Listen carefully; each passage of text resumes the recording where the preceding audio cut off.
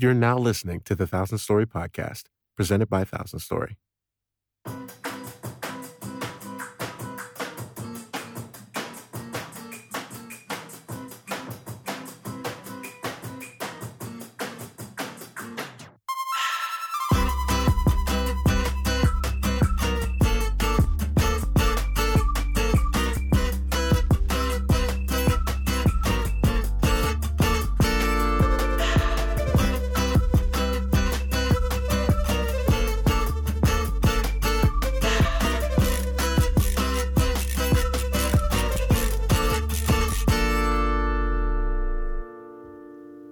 Welcome to the Thousand Story Podcast. We are your hosts, Najee and Luis. And today, such a crack in my voice. We're talking about Ubering everywhere. What does that mean? Yes. Well, basically, the daily grind that people are in mid-transition from going from part-time music to full-time music are in. So a lot of freelancers, a lot of us are basically picking up odd-end jobs or doing things that kind of allow us more free time to work on a craft. Yes. But at the same time, give us so we can eat basic job stuff. Yes. But so we have shelter, food, and clothes. Precisely. So what are some of the trials and tribulations that we've gone through as creatives doing the part-time thing ourselves, or people that are, someone who has done it in my case? Yeah. How do you go through that? How do you transition into being a full-time creative? Yes. And, some things we're basically going to be talking about some things you can do to kind of make the transition smoother, just so you kind of help you out. Those are helpful tips. Yeah. So we'll start with the first one here. Basically, let's start from the beginning, right? So us being creatives, us having to, have this drive to make stuff, but we don't have enough time to do it. We still have to actually eat and actually support ourselves. Because that's a crazy thing, because you're basically doing two jobs at one time. Yes. Because you're building up your business essentially as an entrepreneur, because it's it's art. You're making money off of it. It's your business. It's your business, right? And on top of that, while making virtually no money with that, you still have to eat. Yeah, the conundrum. And so how it do is. You do that? So for me, when I was in this conundrum, basically, I had to, figure out, I kind of had to prioritize. I had to look at my priorities and figure out what I actually wanted out of music, out of my job, out of my life, really. So I had to look at why I wanted to create so badly, and was it important enough to, try and supplement my income or replace it altogether with that creativity, or was it something that I could just keep as a hobby? And actually making that distinction first off is probably the most critical, because you don't want to be wasting time. You don't want to be putting effort into something you realistically don't actually want to do professionally, because it's very different going from hobbyism to professionalism in anything, but especially in the creative realm, because one, it's just a whole different responsibility that comes with it being professional. Yeah, you're your own boss. Yeah. That, and once you actually put content out under the guise of being professional, that represents a whole. You have to actually, be credible. You have to put out quality content. Whereas before, when it was just a hobby, maybe you could put out just crap, and that'd be okay, because it's just whatever. But if you actually want to gain a reputation and gain clientele base, if you want to actually make a name for yourself, you have to elevate your game. Yeah. And that's an important distinction. It's like going from one stage of a relationship to the next. It's one of those interesting things, because it also changes the people that you end up collaborating with too. Yes. Which is it does.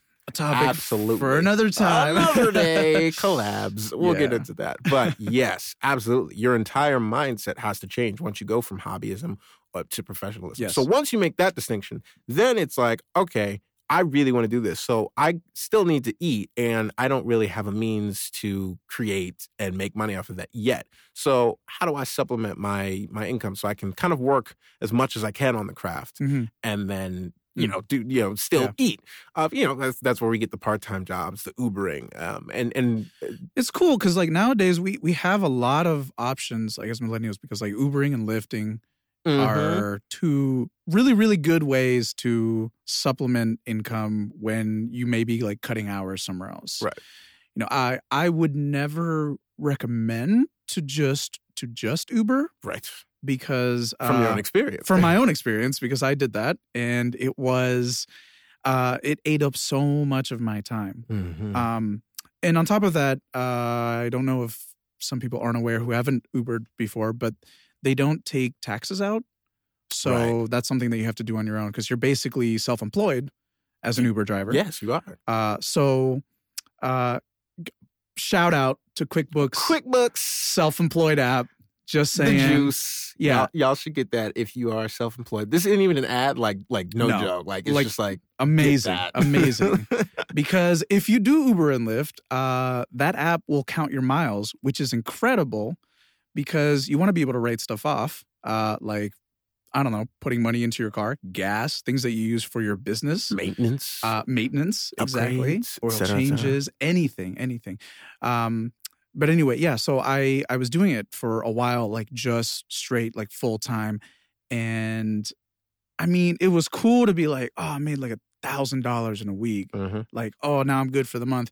But wait, I didn't really make $1,000 because of all the money that I spent on gas, all the money that I spent doing all this stuff. That's why I do not recommend using, Uber and Lyft as your sole main source of income. Right. Yeah. Yeah, I wouldn't either. You know, besides the time that it takes to earn that amount of income, then you have the deductions that come from taxes if you're actually properly handling your business, which is a whole other thing. Which most people aren't. Most people aren't. So if you get audited, fuck, good luck. Good luck. That's a whole other conversation, figuring out how to run a business. That is an entirely different podcast. Yes. But it's these are the little things that you have to take into account before you even start the whole venture into going full time. You have to understand that it is a business. Yes. So as such, you need to figure out while you're trying to supplement things, one, how you can allocate time to, one, your craft, obviously, but two, educating yourself on what it means to be a self-employed person, what it means to be full-time in that self-employment, and how to navigate the murky waters of taxes and LLCs and making sure everything's, being accountable and, making sure that everybody is accounted for as far as invoicing or, making sure you're getting your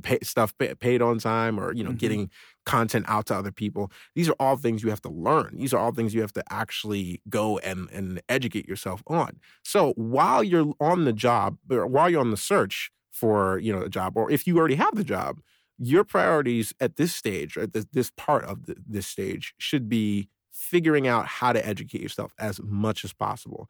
And then you can figure out from that point how much time you need to allocate to that. So if you already know a lot of this, cool. You really don't need to allocate all that much time to the education. It's always helpful to go and review and refresh, but you don't need to allocate too much time to that if you already know what you're getting into. And then you need to figure out how much time you actually need to practice what you want to do, or to actually create and do the things that is going to be your second job. You need, you are essentially, like you were saying, you have two jobs. You have to allocate time to the second job if you want it to go any further. Mm-hmm. So choose jobs that allow you that flexibility, or maybe give you like a specific dedicated time set that won't deviate. Yes. And then you can work around that. And then it's a matter of, okay, I know I have this time available. Mm-hmm. How you utilize that time is a whole other thing. Again, we'll get more into that another day. But, it's really important to find that distinction. So just to review, one, finding this distinction of if it's a hobby or if it's professional, and, choosing which one you want that to be. Then educating yourself, if you choose the professional route, on the business mindset, on all the facets of running your own business and being your own business. And then, implementing and finding what your own biological time is for, that you have allocated aside. So if you have the job, if you have another job and you figured out you have that time for that job, figuring out what time you need for your second job, your passion. So once you get to that kind of point where you've figured out those three things, then the next part is, okay, so you kind of start having questions. You're like, okay, I've been doing this for a while now. I'm starting to gain some traction. Yeah. Been working at Starbucks. Right. I've been doing the Uber. Been doing all this stuff. And I got some commissions now. Like, I'm feeling good. I got like 5 clients that are steadily giving me some work, but it's not enough yet. It's getting me there. Yeah. So a lot of people at this point start asking, when do I know I should quit, or how should I quit? Because a lot of people jump the gun. I've jumped the gun. And I've tried to jump the gun before many times, but I actually, funnily enough, I got fired from my job, so I kind of was forced to jump the gun, and that was the last time I actually needed a job, because I kind of put things in place before that. But how do you know when you should quit? For me, I know when I basically I based it off of some advice that I got from a few different people. They're like random webinars and just YouTube videos that I would peruse through. And the common thing among everything and anything creative was that you need what are called super fans, or people that are always going to buy your stuff, are always going to support you 100%. Though, like true fans, not the people that are like, that's dope and they'll share it. We're talking about real marketable, like ride or die. Yeah, ride or die, monetized fans, people that will actively support you financially. And when you get to the point, either where you have, the magic number for most people, we're saying like 1,000. I was going to say, how many super fans does it take to like fully sustain yourself? To fully sustain yourself. It's very subjective, depends on your field, obviously. Yeah.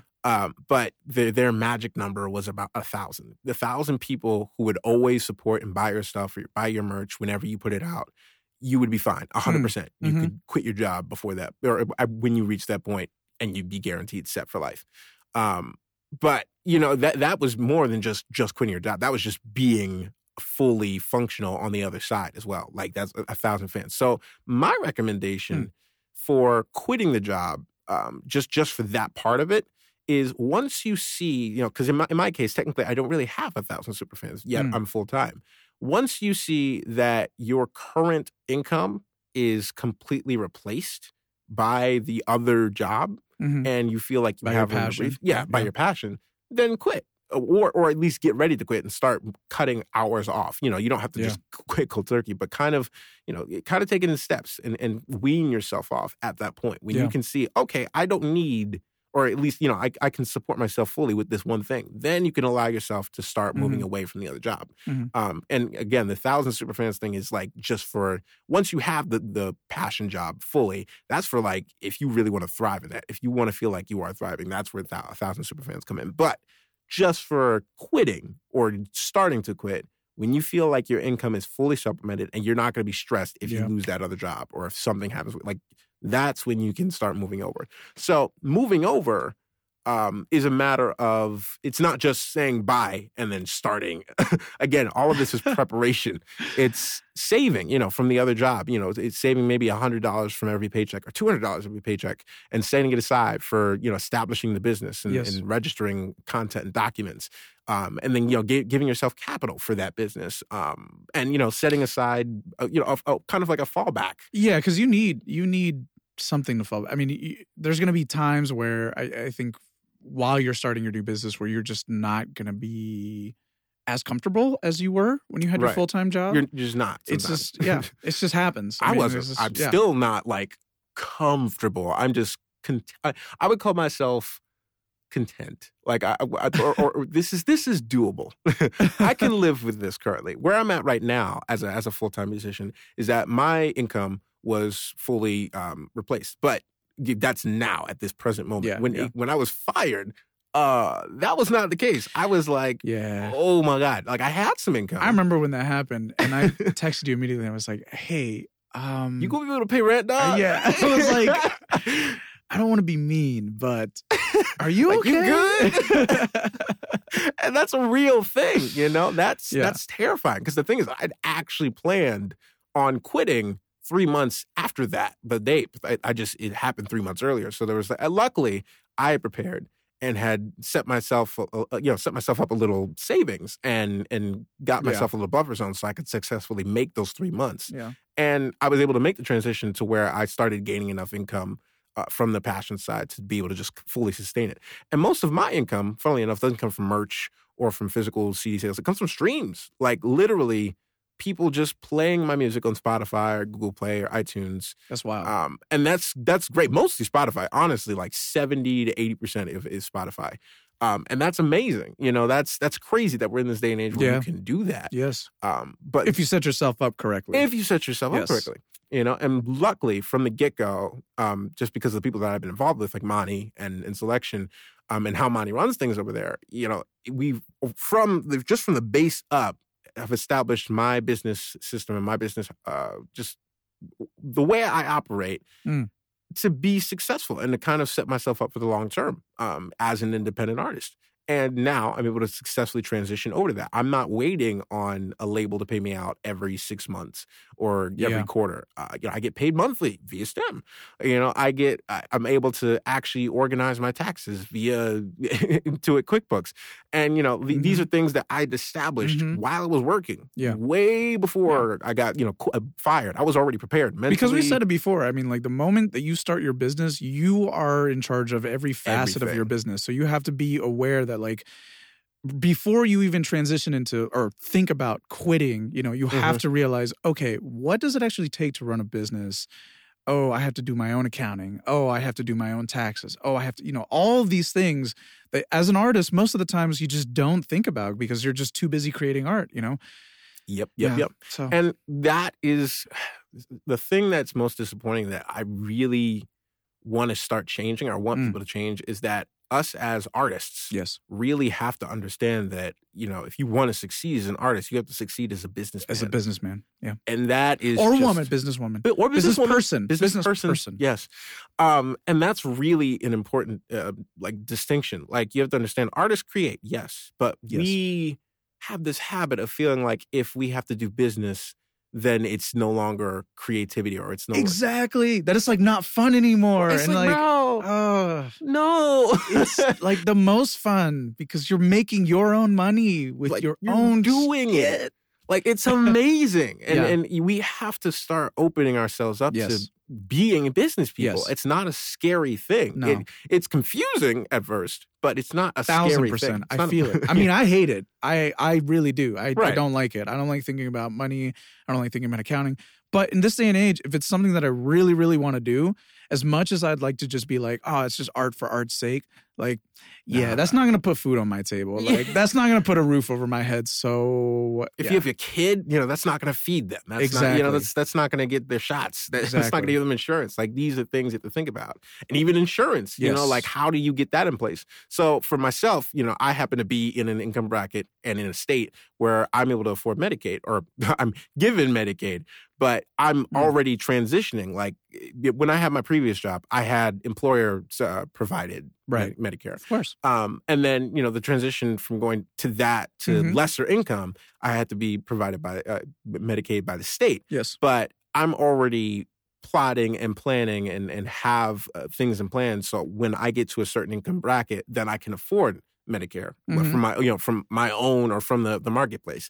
That's something that most people don't even have in our realm. As independent artists, a lot of us don't even have that. And you have to look at like how many resources are available for us. Like, there's no shame in taking what's available for you, for help for you, and then using that to get to where you want to, so you don't need the help any longer. It's fine. And just looking at that, looking at realistically what you're making, looking at how to make more so you don't have to do those things that make you feel like, oh, this kind of gross, or like I feel terrible. It's all about a lot of companies even help though, like the Ubers and Lyfts, for example. Like, they send me emails like all the time. They're like, hey, you don't have healthcare, like you should look at this program, they will help you, right? And it's just real because they don't provide it. They do not. You're self-employed, so you got to do it yourself. Contractor. How do you do that? Yeah. So these are the things you have to think about. When you decide to quit, you have to look at everything. How do you supplement your current life over there? Everything, and once you can feasibly say, I know exactly what's going to happen, or maybe I have a plan of how I'm going to attack things that may happen, right? Then you can start weaning and transitioning over to that point. Yes. So that kind of leads into the third point. Once you're there and you're sustaining, once you're at that point where you're fully in it, like you're free, you're just freelancer full time. How do you sustain that? How do you keep the clientele interested? And that is a whole, again, very subjective thing, dependent on the field, dependent on the market that you're in. But typically, it's just keeping yourself disciplined, and that's where scheduling things come in. You don't. It's really easy to go from being on a 9-to-5 and having a rigid schedule and having to be there, and if you're not, you're fired. And then going to freelancer where you make your own schedule and then just slacking off. It's so easy to do that. And it's important to make your own schedule. It's important to keep things consistent and disciplined so you can actually continually sustain yourself and keep that and keep your passion going. Mm-hmm. You know, that discipline, I think, is pretty much the last step. Once you keep it, just keep it and keep yourself disciplined. Yeah. Isn't that a line in in To Pimp a Butterfly? Is it? I think that's a line that Dr. Dre says.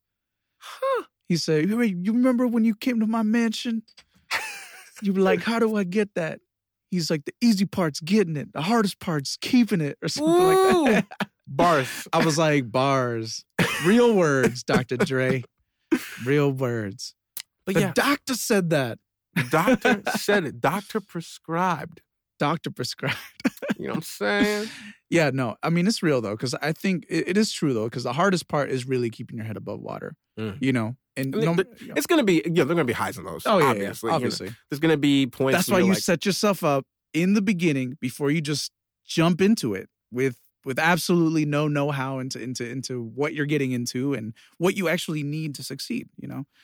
You can't go in without any tools. Yeah, and in the case of music, you know, so it's like, okay, where do I learn from? What do I learn from? Mm-hmm. Fortunately, there aren't really a lot of resources that we know of or that are just kind of centralized for musicians. Yeah. And that is a problem. You know, when we want to educate ourselves, we're like, I don't even know where to start. I don't even know how to make money. Yeah. Where do I make money from? There are still so many things that I don't even know about. Right. And I'm already like, I don't want to say, I'm setting myself up for a transition. Yeah. And that's what we're working on now. That's what, I guess that's our job as millennials. And as people that are independent artists, it's up to us to actually create the sources or create the resources and actually share the information, you know, not hog it, not just be like, you know, you get your own, I got mine. Like it's up to us to create these wells or these wells of information that provide us the wealth that we want. You know, as far as mental wealth, you know, financial health and financial wealth, obviously, but it's important for us to actually share these things. So, you know, as far as resources for musicians, there are plenty. I know for a fact, one thing you can start with is looking up what a PRO is, which is a performance rights organization. I had no idea what it was. Right. Most, like, I can guarantee you 9 out of 10 artists that I've spoken to don't know what that even is. Yeah. They're like, what is that, dog?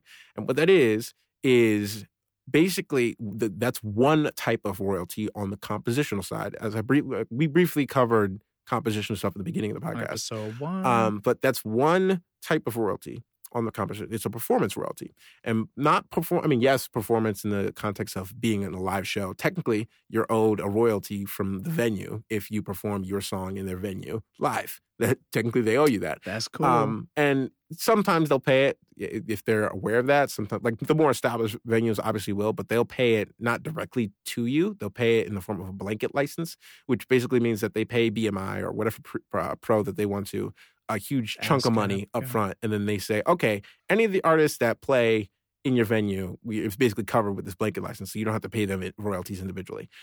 So we, as artists, get paid performance royalties live, but also via terrestrial radio. So what does that mean? That means, like, you know, radio in your car, any FM, AM, terrestrial, like Earth-related radio. And that is different from digital radio, like satellite FM or Sirius FM. Those are a different royalty. That's on the sound exchange side, which is a whole other thing. But start with that. Wild. Start with PROs and how they give us income. Yeah. And then you can kind of delve into the other aspects of royalties. Like we were talking about mechanical royalties. Yeah. And the history of that is just insane wild to me. It was literally derived from a mechanical piece of machinery. Yeah. That got printed out or got physically, you know, in piano rolls. Right, for the piano rolls. That's crazy. That's wild. And there's a lot of antiquated terminology and there's a lot of antiquated, you know, law, I guess, protecting us, but we don't actually know what it means or how it protects us or why it protects us. Because there's no information out there for new artists. It's really hard to find. No idea. So that's my task to you. You know, as the listener, as even just a casual listener. Yes. If you're wondering how musicians make money, we make money from obviously active income like live touring and merch and passive income such as royalties. Yes. And a bunch of us don't know how to make half of our income. Yeah. So that's the task. I think it goes the same for like even graphic designers or like artists such as that, because it's not similar, but like contracts are everything. Scary. And terrifying, but they're everything. They are, though. Everything. Read contracts. Yes. Know that everything is negotiable.